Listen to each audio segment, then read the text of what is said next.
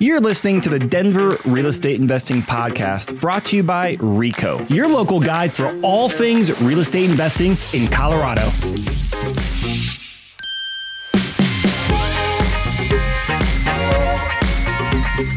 What's up, Denver? Chris Lopez here today. And today's episode is actually go through a local prop tech company and talk about how they are working to replace CTME, which is the only contract system agents use around the Denver area. So it's great because it's a local aspect. Plus, we're going to dive into the story about how they have built the company. And it's fascinating because it's a startup company, no VC funding. So I think it's going to be a very, very fun story. Plus, our guest, Justin Knoll, is the CEO of the company, longtime investor, longtime realtor, and also Colorado native. So lots of good stuff to talk about. My co-host and the one who set up the podcast today is none other than Chelsea Scott. Chelsea, good afternoon. Hey, Chris, how's it going? I'm really excited to do this. Same. I know you have been very much plugged in the scene. A couple months ago, I connected with Justin. We got connected. Awesome guy, awesome story, and very glad to have Justin Knoll on the podcast. Welcome, I'm excited Justin. to be here, you guys. This is awesome. Really excited for what you guys are doing. Happy to be a part of it. Thank you. So let's start off with, I gave a brief overview of Inc., but in your own words, please tell us and the investment community what you do. Yeah. So right now, one of the things that we find is originating a contract, a real estate contract in anywhere pretty much in the nation is very challenging. It's challenging to convey to a consumer who's used to electronically ordering a car to pull up and pick them up. It's a very transactional thing. And now we lay upon them very archaic, old ways of transacting businesses or transacting a transaction. And it is painful to watch. And it's painful for a lot of consumers to go through that. It just feels like a step back in time. The other thing that it does is it doesn't really position ourselves to do the best contract, to build the best contract that protects these clients all the way through. You can still make redundant problems. You can create these problems unintended by checking multiple boxes, right? And putting your buyer in a position where they're not actually wanting to do exactly what you've checked. You can make one mistake and it changes the course of the transaction. So what we've done to really simplify it is just taking the contract, put it on your phone or your PC, whatever it is. But we want to be mobile enabled because we know that's where today's business is happening. Yeah, that's what it is. So what we do is think of TurboTax, right? You just answer a series of questions screen by screen, and it starts to populate that contract and fill it out. And that's what we've done is really TurboTax this process. We don't want to make it so easy that there's no value in having the agent represent you. There's always value there. But what we wanted to do was make this an easier process, much more enjoyable process that the consumer will now trust us more, that we are doing things in today's standards. And so that's what we're trying to do. We take MLS data and we start populating parts of the contract as well. We take data from the third-party sources like FEMA floodplain, right? Their database will fill in if that property is in fact in a floodplain. So now it's taking the data that's known and filling it into the contract as quickly as possible. So now the realtor can just do that contract right there on their phone with absolute certainty that what's going in is the right data. It's the right information. I love how you broke that down, really focusing on like the consumer, perspective, which is the buyer, the seller. Yep. But also like the real estate broker perspective as well. Because the other one's filling it out. Exactly. And I mean, one of our rules here at Envision Advisors is you always have two sets of eyes on contracts, like our TC and our agent, because it's very easy to, human error or Absolutely. CTM. Yep. So I love the fact that you're answering or you're helping to prevent that. I want to rewind though and really pick your brain on how Inc. got started. Yes. This is the fascinating stuff to me. Yes. So where do we start? Yeah. So here's the power of networking is I've known a guy named Landon Smith, who's a realtor, top producing agent here in the Denver market. He moved to Austin with his family years ago and has a team there and still has a team here. And Landon reached out. He's like, hey, Texas real estate is crazy. And I'm like, tell me more. This sounds like fun. So once you get into the contract, what he found, this is even just 2-3 years ago, and it's still happening today, is in Texas and a lot of their markets, there's not a proof of concept of something like a CTM. They are still doing things like scanning and faxing and hand delivering contracts, which Really? is fine. Absolutely. 100%. And that was my first thing was really no. And he said, come on down. And I went on down and saw this firsthand. The other thing that they would do is get an offer, print the contract off. And if they wanted to counter proposal anything, they would start writing counter proposal issues in the margins of the contract and just initial it and send it back. And I'm thinking, oh my gosh, by the time that hits the lender or the title company, a lot of times they don't know what the actual terms of this agreement are. Wow. Right? So it's very archaic. There's no trust in technology there. And so what we've done is started in Texas, and Landon put this together with a co-founder named Caleb, who has a tech background. He's built startup companies and had success with them, sold them, really just a really big player in the game. And so they co-founded the company. And then I came on as an advisor and really started pushing how do we get this in the hands of consumers and realtors to make it run? And so that's really been our plight over the last couple of years, is proving a concept in a market that doesn't have one. And then you fast forward and we go, well, Colorado's an opportunity because we have proof of concept through a program called CTM. As archaic and DOS-based as it may feel, it still has allowed a level of trust between consumers and realtors that, hey, fill these things out. I'm going to send you the link and you can electronically sign it. And we'll be on our way. Fair enough. And I think that's been a great thing. And Colorado is one of the only states that really does have that in play, believe it or not. CTM is only a Colorado company at this point. But what's happened, there's been no upgrades. There's been no improvement of these products over the years. It's just, hey, we built it and there it is. And people are using it. And good on them. What a great business model. They have over 80% of the Colorado licensees using their product, right? That's market share to the nth degree. What we want to do is change the game. We want to pay homage to the fact that they've proved that concept, but we need to change the game because that is not what today's consumer or realtor wants. Realtors are getting younger and more tech savvy, believe it or not. It's a slow process, but it is happening. We all chuckle, right? That average age has come down, but the reliance on technology has absolutely not. It's only increased, right? If you're not technologically advanced in this industry, you're going to get run over at some point real quick. And that is happening now. So what we want to do is change the proof of concept. We want to get this in people's hands and understand that there's a better way to do this, right? Your consumers out there are used to transacting through Uber, through Amazon, through whatever. They're very comfortable. Whereas before it wasn't a comfort zone. Yeah. That's done. When you and I started talking about Ink, when we met, you mentioned that, you're doing two things really, reducing errors. Yep. And making it mobile responsive. Absolutely. Right. Would you say those are two of your biggest absolutely kind of pieces, absolutely. which is brilliant. Yeah. Because it's literally the way the world works today. That's right. how Transacting from your car, transacting from your phone. Yep. And then, like you said, if you accidentally check a box and change the entire contract, having that check and balance right there in place it's brilliant. It's a great idea. We don't want the allowance of mistakes, right? And so when we talk to associations and attorneys and brokerage leaders, they go, yes, please, right? It's the number one complaint in the realtor world is the lack of professionalism or standards of professionalism, right? We do a pretty decent job, but there's a lot of holes in that. Not everybody's the same player. And so we want to level that playing field and make sure that we are raising the standards up.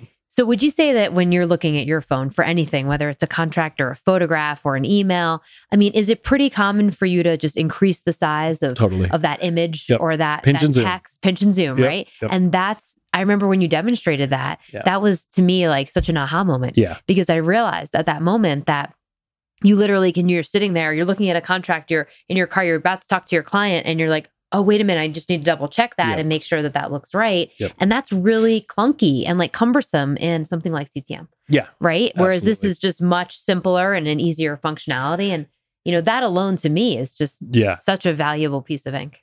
Yeah. It's massive. And I am not a tech guy. By any stretch, my friends will laugh at me and say, really, you're doing tech work now? This is crazy. I fight with my cell phone constantly. Even the remote for the TV I fight with.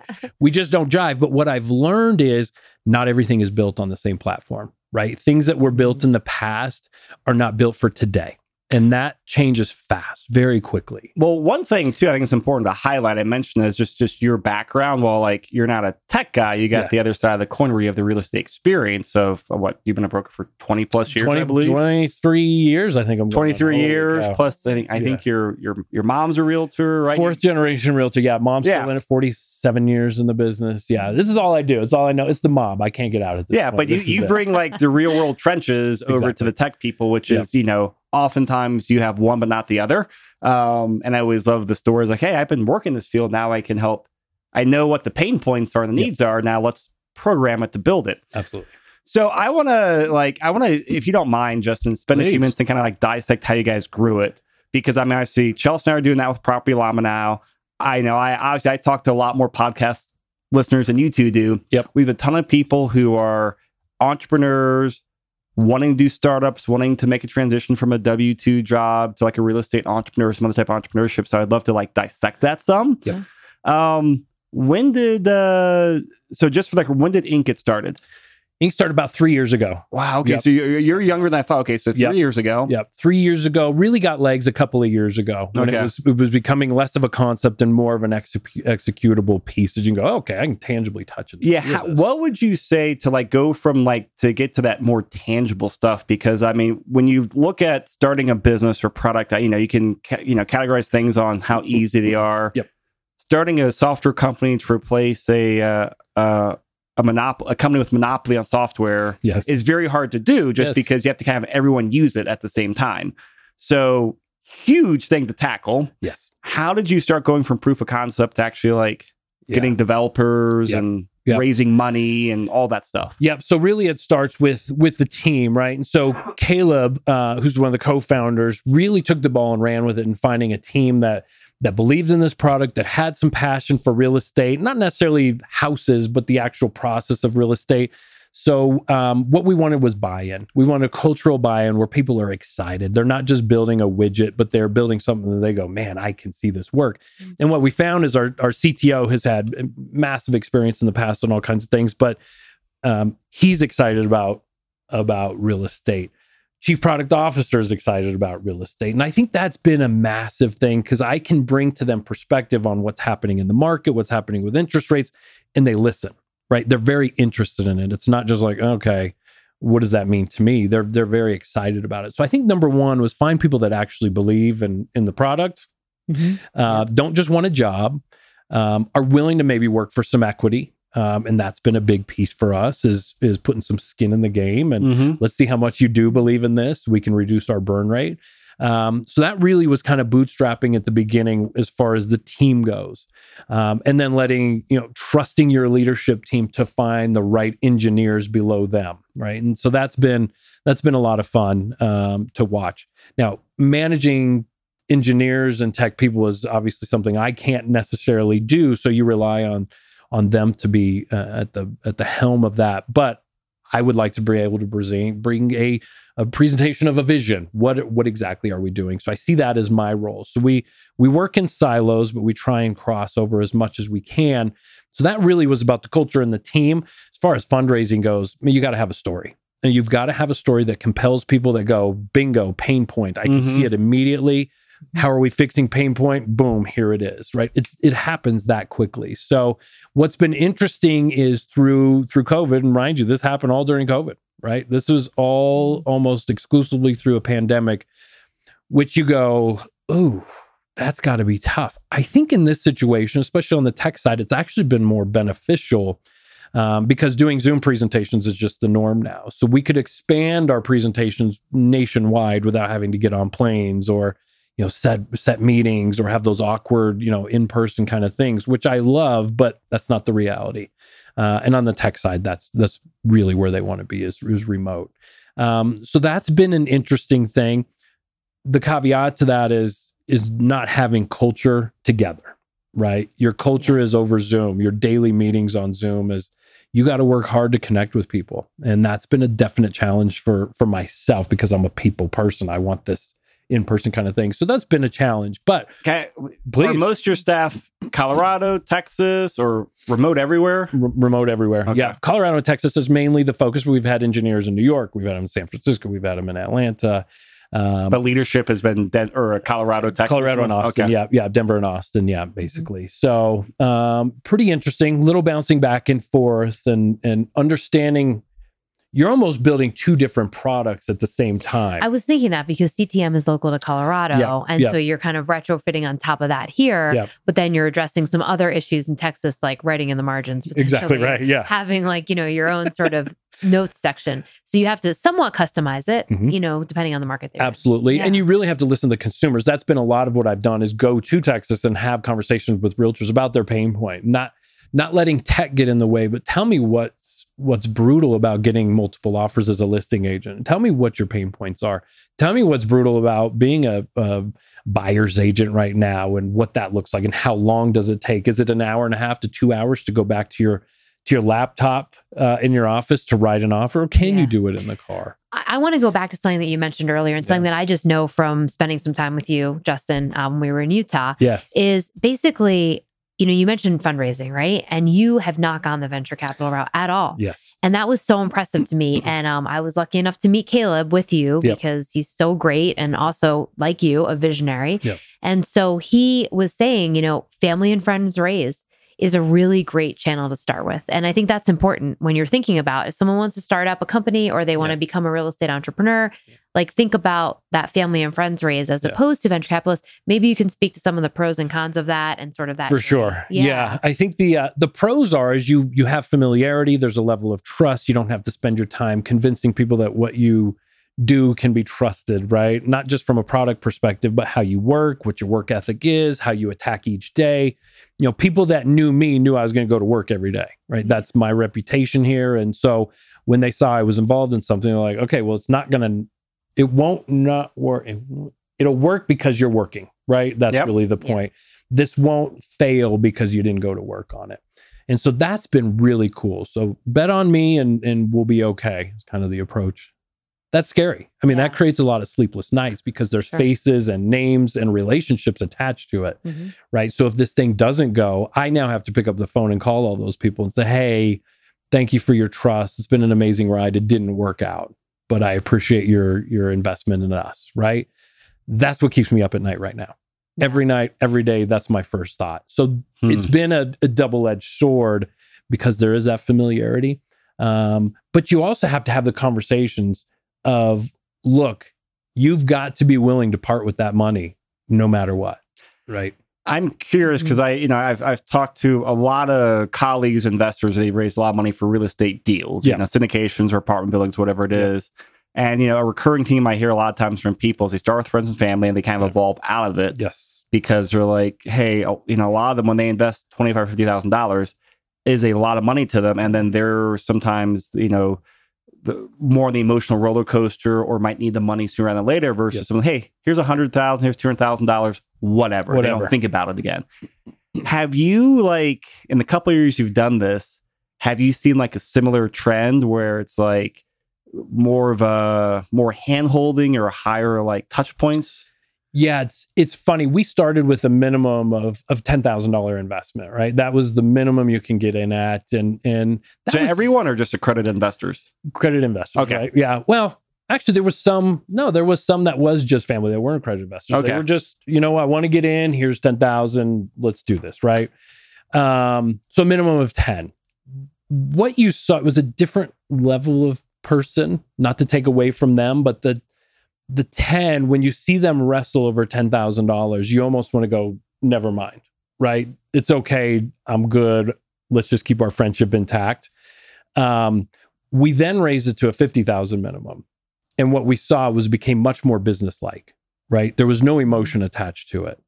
And that was a Caleb decision. And I was not extremely on board with it. Because I thought we're gonna eliminate some of these, smaller investors. Out of the sub $50,000, was that 10% of the raise? Yeah, I would 20%? Say that's I would say 10 to 20% right in there. It's very not a huge chunk, but but you can usually find more smaller. That was your concern, exactly right. Exactly right. So. And to Caleb's point is, yes, that may be true, but you've got to manage all those expectations. You've got to manage the emotions. You got to manage the calls of, hey, when and how and what's happening and all this. Whereas some of those more historically seasoned investors at the 50 mark are like, yeah, just call me when you got something, right? Yeah. Let me know in 2 years where we are. Yep. And you're like, oh, okay. Yeah. So it's a different game. It's a trade-off. Yeah, I think people are really excited about the opportunity to get onto something early. I know they are. We all are. That's always kind of the dream, is, to get in early at Nike or Apple. And then, of course, there you go. Bingo. Yeah. So they want to get in, but there's definitely an appetite level that changes. What not going VC did for us, and we didn't just do friends and family, that evolved into more industry-wide, right? So then we could take our successes and go, hey, we've been funded to X point. Now we're looking for that next level. So to go to a brokerage or a title company or a mortgage company and say some of those things like, hey, here's our story, here's where we are. And they go, yeah, we'll get in for 100 or 200 or 300,000. That changes everything. So I think that friends and family helps you get a running start, but you can't run on that long. Were they just like the first round and or second round? They were mostly first round. First round, yeah, okay. Yeah. So getting in early, and then we kind of shifted philosophically to say, all right, let's go more after the industry money, right? Okay. Let's do some things like, are there rev share opportunities, right? Can we partner with this brokerage or that mortgage company and say, hey, we're going to give you money back for users? Like there's opportunities. So you got to get creative, right? It can't just be give us money and we'll see how this goes. They want some juice in it. But it sounds like that's still just kind of like the natural evolution of things. Bingo. I would be curious, and I know this is a tough question for you, but just in general, for raising capital that's for a business or a deal, looking back now with this experience, what would you like if you were to start raising something for something else? Where would you start at? 50,000 minimum, friends and family, VC, or it all depends? I think so. I mean, it does depend. The 10,000 minimum was fun, and it got a lot of interest, and actually it drove a lot of realtors to be in it as well. So industry players that knew the pain of what they're dealing with now, willing to write a check for $10,000 and say, I'm betting you can beat what we currently have. And that was a lot of it. We did get a lot of realtors that invested in that regard. So I wouldn't change that per se, but I would move quickly out of that. I think we got a little comfortable in just staying in that realm. We could tell our story and knock off a few wins here and there. But when your burn rate is 5,000 or more a day, you go, that 10,000 doesn't. Thanks for Monday and Tuesday, right? That's what you did. And so you've got to pay attention more to the numbers than anything. I probably going backwards, I would have increased that minimum and probably gone after some more industrial investors, some more VC money. Now you brought up a very interesting concept where like a lot of your investors were also your users, yes, which is pretty unique. Yes. Was that seems like a big pro in my mind? Yes. Yeah. Okay. If you know anything about realtors, they are loud and proud, right? There's no better storyteller than a realtor, I believe. And so when they believe in something, they'll go out and tell their story, right? So we had a lot of a realtor would invest and then they would come back and be like, hey, I talked to a few people in my office. They want to invest as well, right? And so, we want the loud and proud to get out there. It was good marketing. It was a good way to find more investors. One begets the next. Increased our network tremendously. Great. But it's a slow way to do it, right? The reason why you don't want the VC money is as expensive as can be. And they want things like board seats and decision making. They want control over everything. Yeah. And then what are you doing at that point? What are you really maintaining the goal of trying to fix a specific pain point, or is it just let's create a company that makes some money, right? And I wanted to stay on that vision of let's really do something here. Yeah, let's do something. And you have the background for that too. I mean, you've been at the president of DMAR. You've had experiences. You've been a realtor for 23 years. I mean, you know it so well, which to me is also a huge pro. Like all of your, your connection to this whole process is a big pro. It's been massive. And I think they recognize, Caleb and the team recognized that early was, look, we can have a bunch of tech people doing this, but without a connection to the industry, nobody's going to buy this. Yeah. And then you can actually, you can help it to innovate and evolve and, from somebody who's literally been in that seat for so long. So you really can understand like almost every field to a certain extent, which really makes that evolution and makes that progress just so much, I think, more, have like a higher level of quality. Like you're really going to give people a really quality product. So you don't want to lose that. Just giving it over to a VC firm and then suddenly, their job is to provide money and to provide some kind of control and management, right? Exactly. It's not to be, in a car transacting a piece of real estate. Exactly right. Yeah. And our tag has always been for realtors by realtors. Like this product is being built by realtors for the good of other realtors. And I mean, when you're in the prop tech space and you start to hear the stories of other companies out there, you hear that a lot. Yep. Like, we are realtors. We come from a real estate background. We've been in this space for a long time. And now here we are solving the problem internally instead of like a Silicon Valley coming in, trying to solve a problem in industry outside of their kind of wheelhouse. It becomes more like a diner versus like a specialty restaurant. Bingo. So it's great. Yeah, it's awesome. Yeah, you got to get narrow. You've got to get narrow. If you're not narrow, people are just like, oh, it sounds interesting. I'm moving on. Right. Oh, I love you brought it up. Neat. How narrow is too narrow? Because the reason I asked this is because, I about 5 years ago, I started all the podcast, my marketing out here. And I told a bunch of people, hey, here's my plan, a Denver podcast on our website. Everyone said, you're crazy. It's a waste of time. Don't do it. And you go on to all like the Google metrics and the calculators and, it doesn't show the search volume. I'm like, but I was like, no, I know I have faith in it. Like, but also is very, very narrow. And I always believe in like the riches are in the niches. Yes. And as you go narrow, as you go deep, you can go wide. But I not many people say it. So how do you balance going hyper specific? But not being too specific where it's like, oh, great. I have 3 customers plus my sale for my mom. You know? Yeah. It's funny when I think of narrow, I think, why has nobody done this yet? Right? It seems like a simple thing to take a mobile device and really activate it to the best use of the realtor and the consumer for a contract. Why has nobody done this? But you know what? Wouldn't you rather be on that side of the thought than on the side of, why didn't I think of that? Exactly right. Yeah, exactly. We'll see where it goes. Hopefully it works out. But there's companies like DocuSign. There's companies, Zip Forms. There's these companies out there that have covered the nation, if not the world, in their product, but refuse to go deep, right? It's easy for them. That's not where the riches are for them. They want to stay high level and then maybe look at a company like ours and go, okay, we'll bring them in under our umbrella at some point. But they don't want to spend, because going state by state, there's almost 200 contracts, addendums, disclosures, and whatnot in Texas that we had to parse out every contract, right? And that takes a lot of engineering time. They didn't want to do that, right? They would rather have one platform for everybody across the nation. Well, there's no 2 real estate contracts that are the same. No, right? Not in any states. They're not the same. So you have to go deep. You have to get narrow. So for us, we'll do what the other big companies can't or refuse to, and we'll get dirty and we'll do those small details, the sweat equity, if you will. So for us to get narrow has been huge, and allows us to be swift and nimble.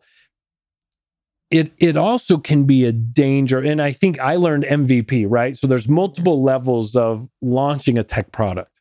What's an MVP for audience? Oh my God, it's multiple. Minimal viable product. There you go. I'm like, minimal viable product, right? So there's never a full iteration that's launched day one, right? And for me, in my lizard brain, I could not get my head around, why aren't we launching fully ready to go, right? And that's what you leave crumbs to the prize, right? You leave a crumb trail of keeping people with you. You buy their loyalty, and then you continue to show improvement in the product, and they'll stay with you forever. That's why there's 2.0s, 3.0s, 4.0 versions of products.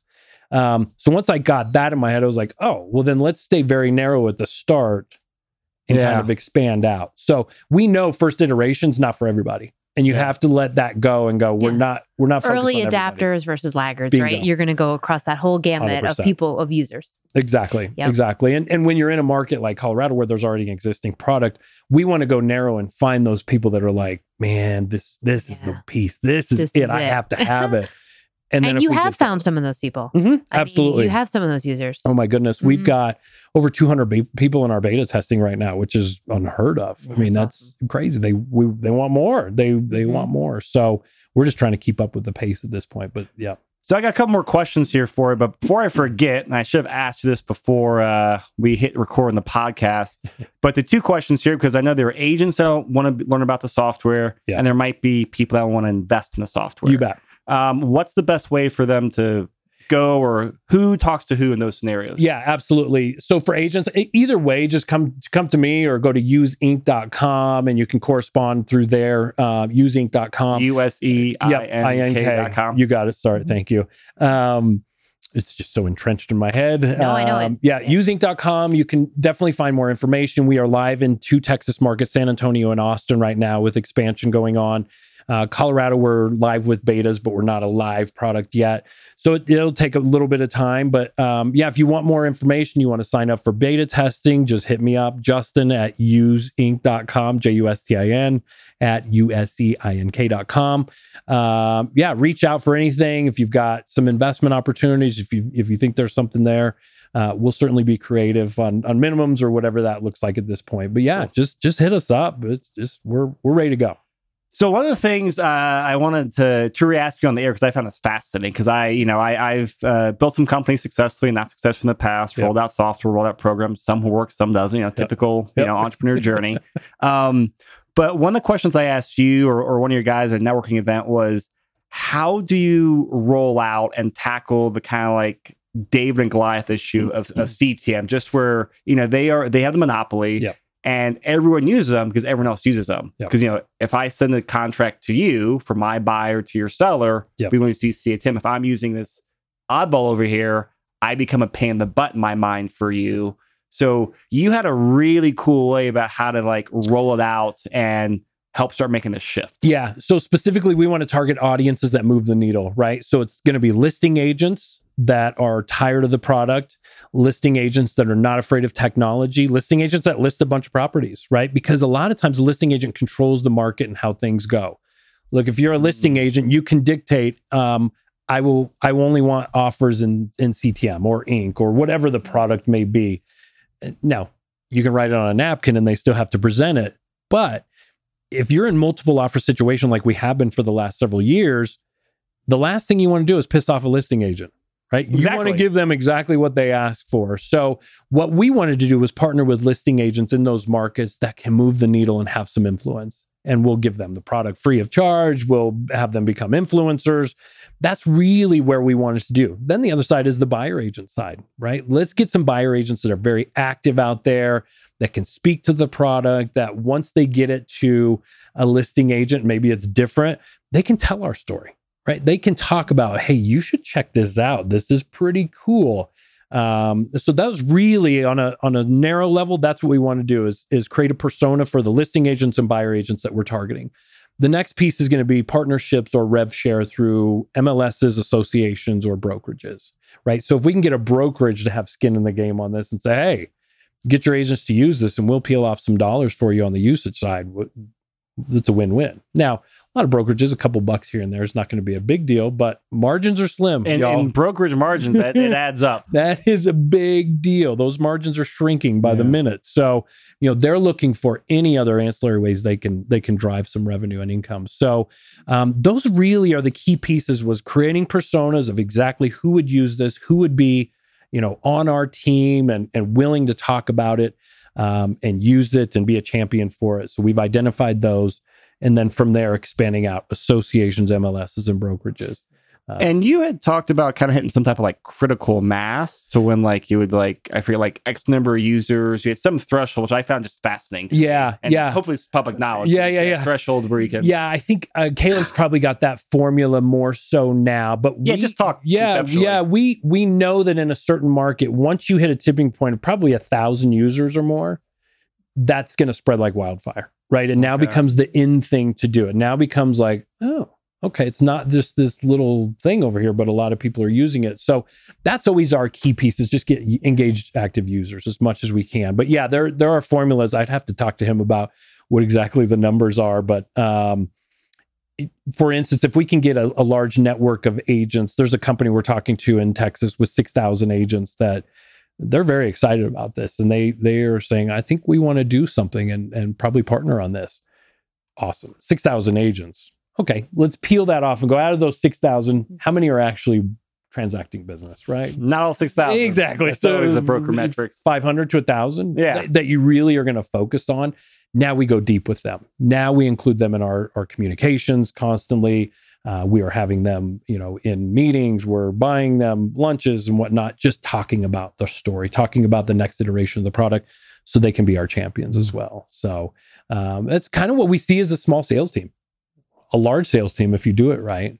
So just empower them, engage with them. So hopefully that answered somewhat. I don't think it answered. No, you did a very good job answering it. So that was, you answered my question. Thank you. Yes. And I know we're kind of running up on the end of our podcast here. So I want to make sure everyone knows, hey, they go to useinc.com for more details as an agent to look at it, to join as beta or start using it as it rolls out, and also just contact you for any potential investment opportunities. Absolutely. Yeah, that's the easiest way. And we'll get you right in. We can do pitch decks. We can talk about kind of where we are in the iteration of the product, all that. We want to share our story. That's the biggest thing. So yeah, this was fun. So Justin Knoll, Inc., thank you very much. Right on. Thank Chelsea you. Scott with Envision Advisors, thank you. I feel like in the future, as we kind of grow more of this prop tech segment, what's going on here in Denver, we might have to do a little later than day and add some drinks for some happy hours. Sounds because I feel like we can have some very fun and informative discussions. So thank you guys. Agreed. Yeah. My honor. Thank you. Thank you. Thank you. Thanks, Chris. Thanks, everyone.